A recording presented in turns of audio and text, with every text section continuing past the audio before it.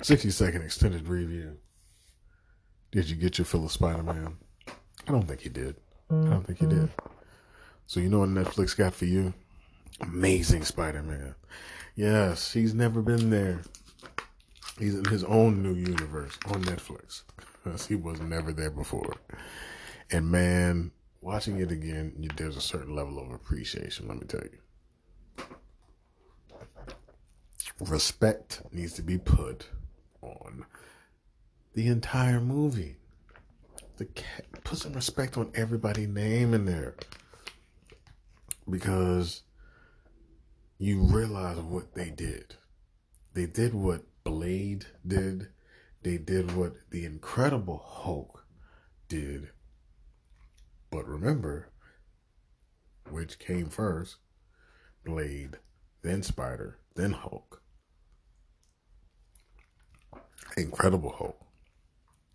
And that was base it in reality. It grounded it. It has to be reality grounded. The first Spider-Man trilogy is the balance of comic book reality and real reality.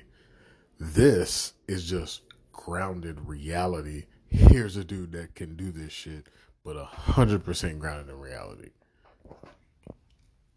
So the teenagers feel more like teenagers.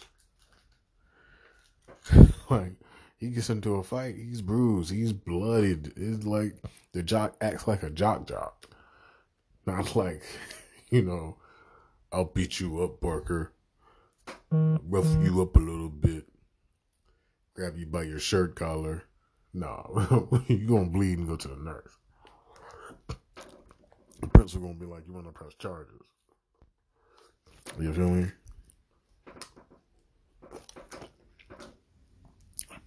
But it's not just that. The look.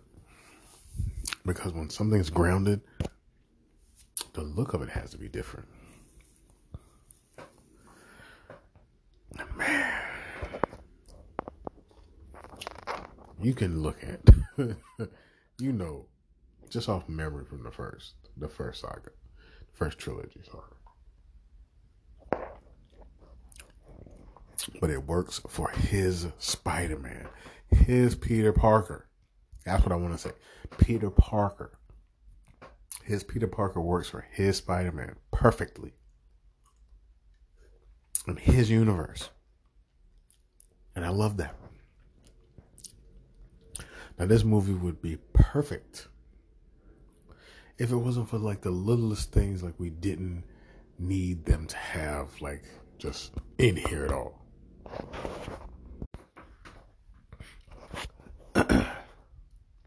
I'm not going to tell you what those scenes are. We all know them when they happen.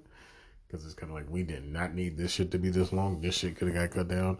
We didn't need this right here at all. None of this could all have went. But hey. And they just disconnected you. Because the whole movie has a vibe. Which is funny to have Raimi later do a movie with the vibes he's good at doing, known for doing, got him in the industry doing. And this Spider-Man having a good vibe, having the perfect vibe and setting the entire time. When Raimi is more the king of vibes. I love it though. I fucking love it. Like, I love it. I think they ruined the part when the lizard rips open the grate and sees Gwen Stacy. I think the music was a little impetuous right there. That should have came like after she did something and ran, and then it would have the chase music. Like, I think that was impetuous. They should have delayed that.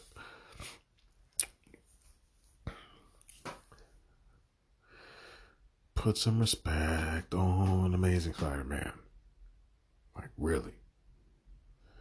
I think for people that are like, I think for people that hate Marvel now, they can't watch Amazing because Amazing is, one of the ancestors. I won't call him ancestors. He's one of the original, I definitely don't want to say, oh, geez, because one of the OGM's original grandfather movies. Anyways, without Spider-Man and Blade and the one that really kicked it off, which was Incredible Hulk, we wouldn't have the MCU the way we have it.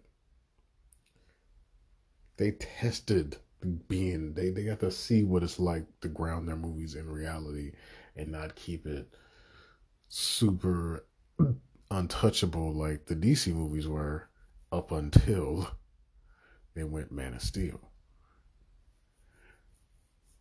They knew. They figured that out. They put it together. They let it rock. Spider-Man is one. That bully was really a bully, and I really wish we had more of a bully in Tom Holland. I think the fact that there wasn't was kind of, I think they went for a real safer play of not making him really a bully in a physical sense because they want to cut back on that. But I don't think nobody who sees somebody bullying somebody and notices, they just happen to be a superhero, like, I don't think kids are going to start to want to bully now because of that. And I feel like that's why they didn't have that in there. I think it would have been better to show it and then show the guy, be like, this is stupid, what I'm going to make a bully for? That would have been smarter. But, I don't know why.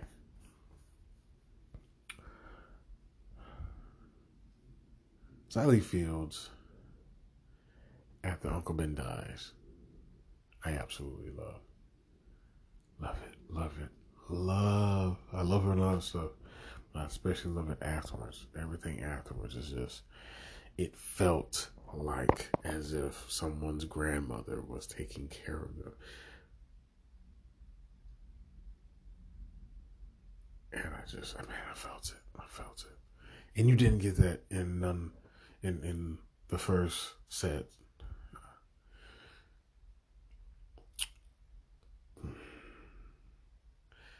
I don't know.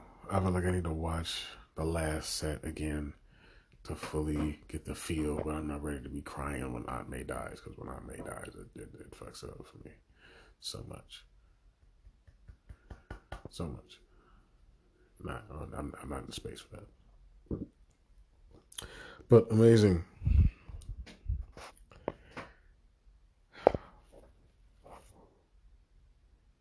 It's the enjoyingness of it. Remember the car thief scene? He does that, cock to the head. And then remember when Gwen is like, are you afraid? And he's just like, no. Like, he enjoys what he does. And it kind of makes it like, but are you enjoying this in the wrong type of way? Because it's a difference between enjoying it and becoming sadistically enjoying something. But at the same time, isn't that a better representation of power? To show him have this and maybe notice moments where, hey, where your head is at? That's not what we do here. I think so.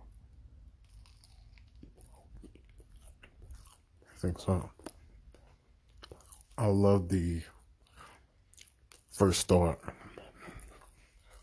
He truly discovers and he goes to the police like an adult,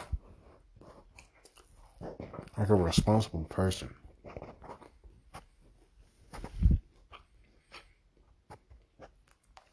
I love him actually listening and understanding that there's way too much passion in what he's trying to tell me. I'm not going to be dumb about this, but there's way too much passion in this kid about what he's telling me. And if it was a lie, there's no way he could be faking that much intensity and passion. Intensity maybe, passion, no. No, can't do that. So he acted on it. Bravo for him. Smart police, cool. Now, since we're on the police, this was probably Spider-Man. For many reasons, will have to stay at the second most grounded of the Marvel, and still can't be moved from second. Period with what has been came out so far, because they did the police so accurately that you got to understand they put all their effort into capturing Spider-Man when witnesses on the bridge saw a fucking lizard and reported on a lizard. He's like, no, we're going to issue a warrant for Spider-Man. Fuck the lizard. It's that motherfucker. It's him. It's him.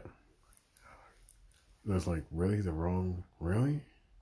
And then the cop fucking, after your commissioner, your chief, whoever, let somebody go. I skip the fact that this motherfucker even let him go. The suspect is leaving. You can even say fleeing on foot. And you shoot him with your live round when we know you have non-lethal because you were shooting it 10 seconds ago. Further now endangering the city unbeknownst to your dumb cop ass. Wasn't that not the best description of the police we've ever seen in the Marvel Universe? Yes.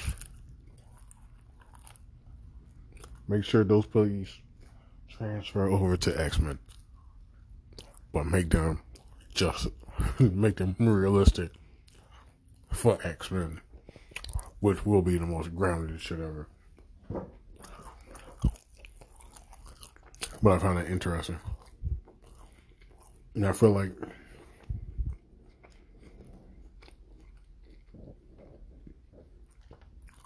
people that were surprised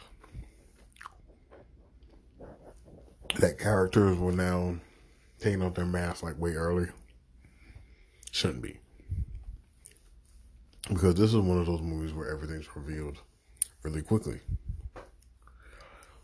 to other people. Like four people know his identity in this fucking movie. Fast.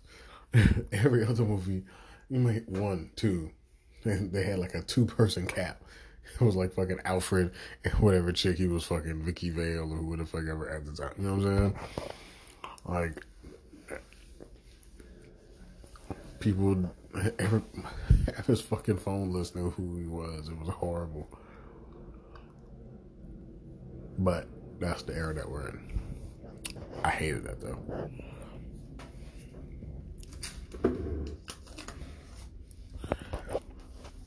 I love that he's rougher, but it's grounded so that everything is rougher in the city.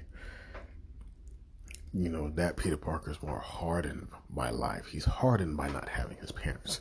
He's hardened even more by Uncle Ben, by the loss of Uncle Ben. He's hardened. He's battle-tested. Ours, he's still living a good life.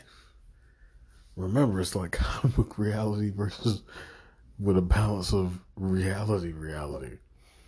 It's different over there. He's definitely reckless if you look at that Spider-Man.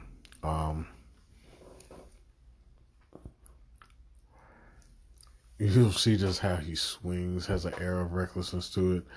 And matter of fact, when he leaves Gwen Stacy, he just jumps. He just jumps and looks for shit to swing on. He doesn't have a plan before he leaps. He leaps first, then looks to where I'm going to swing. And he does it a couple times where he jumps and he's like flailing, because he's looking around because he's getting so close. Like, shit, I haven't found anything yet. All right. Very reckless. Well, he's innovative. The way he figured out his web shooters, how he did his design. That wasn't yours. His suit. How could you not give props to the suit? First off, how can you not give props to the suit? We love Toby's for being Toby's, but there's some respect that Spider-Man suit. Respect it. I love the science they threw behind it to like be like, why would he consider this truly? And he's like, science. Love it.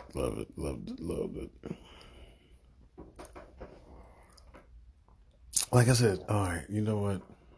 I said I wasn't going to add any scene lies. Things that we did not need in this movie that we got. And it didn't. It just really hurt the shit. It just hurt the movie. The fucking crazy Kirk Connors in the sewer lizard internal monologue. We didn't need that. Even though it was like the lizard version of himself talking the entire time. And then he would talk later for like just the tiniest bit did he talk. The tiniest bit. But it's like, no, bro, that was so hobgoblinish. It was screaming hobgoblinism in it. I fucking hated it. Why did they do that? They did not need to do that. Y'all could have just had him come in there, be yelling about your shit with Spider-Man and and he's gonna make humanity perfect, and fucking up shit while he does it, and like while he was ripping and roaring and getting angry and fucking up shit, he's like slowly transforming more and more into a lizard, and yeah, insane. Let's go. But no, that's not what he did. They did some other shit we could have lived without. All it did was remind us that we missed Norman Osborn, even still when that came out. And that he himself technically got cheated out of having good villains. He really did. No disrespect to Jamie Foxx. But, yeah. Anyways, anywho, moving on. The vibes in that movie are just good. It's what we know now. If you, let's say you got kids, you wanted to introduce them to some of the older Spiders movies, and your kids are into this MCU, that Spider-Man should work, because it should feel grounded for them, the same way these are now. That's really good. Sorry. But yeah, Amazing Spider-Man is on Netflix right now.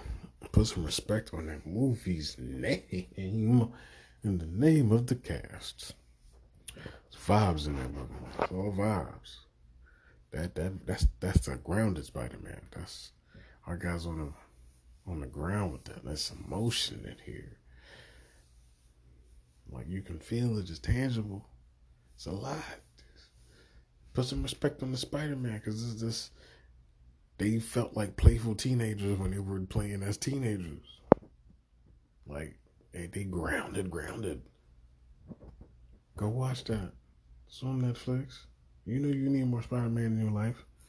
No Way Home wasn't enough. Come on. Y'all can find me on Instagram, or you can like and share this podcast. Like and share.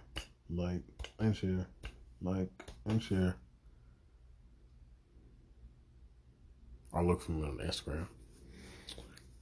It's the name, same name. 60-second review. Except you're going to do the numbers, 60, and then you're going to do letters. TY. Spell out second in review. There you go. Make sure it's me. You'll know it's me because it'll say B Hokage on the page. It don't say B Hokage, and somewhere there's not I don't know if there's a picture of myself in there. If it ain't B Hokage, and you don't hear my voice on the microphone, which there should be a bunch of little on-air microphones as you scroll, you don't hear me, that ain't my page. Get off of it. Matter of fact, block that page. because the page probably ain't got nothing on it. We report it so I can own all 60-second review domain names of Instagram. Let me own them all. Evil laughter, evil laughter. You're still listening and you're not watching the movie? Oh, you probably on the way to work. That's cool. All right, gotta go. 60-second review.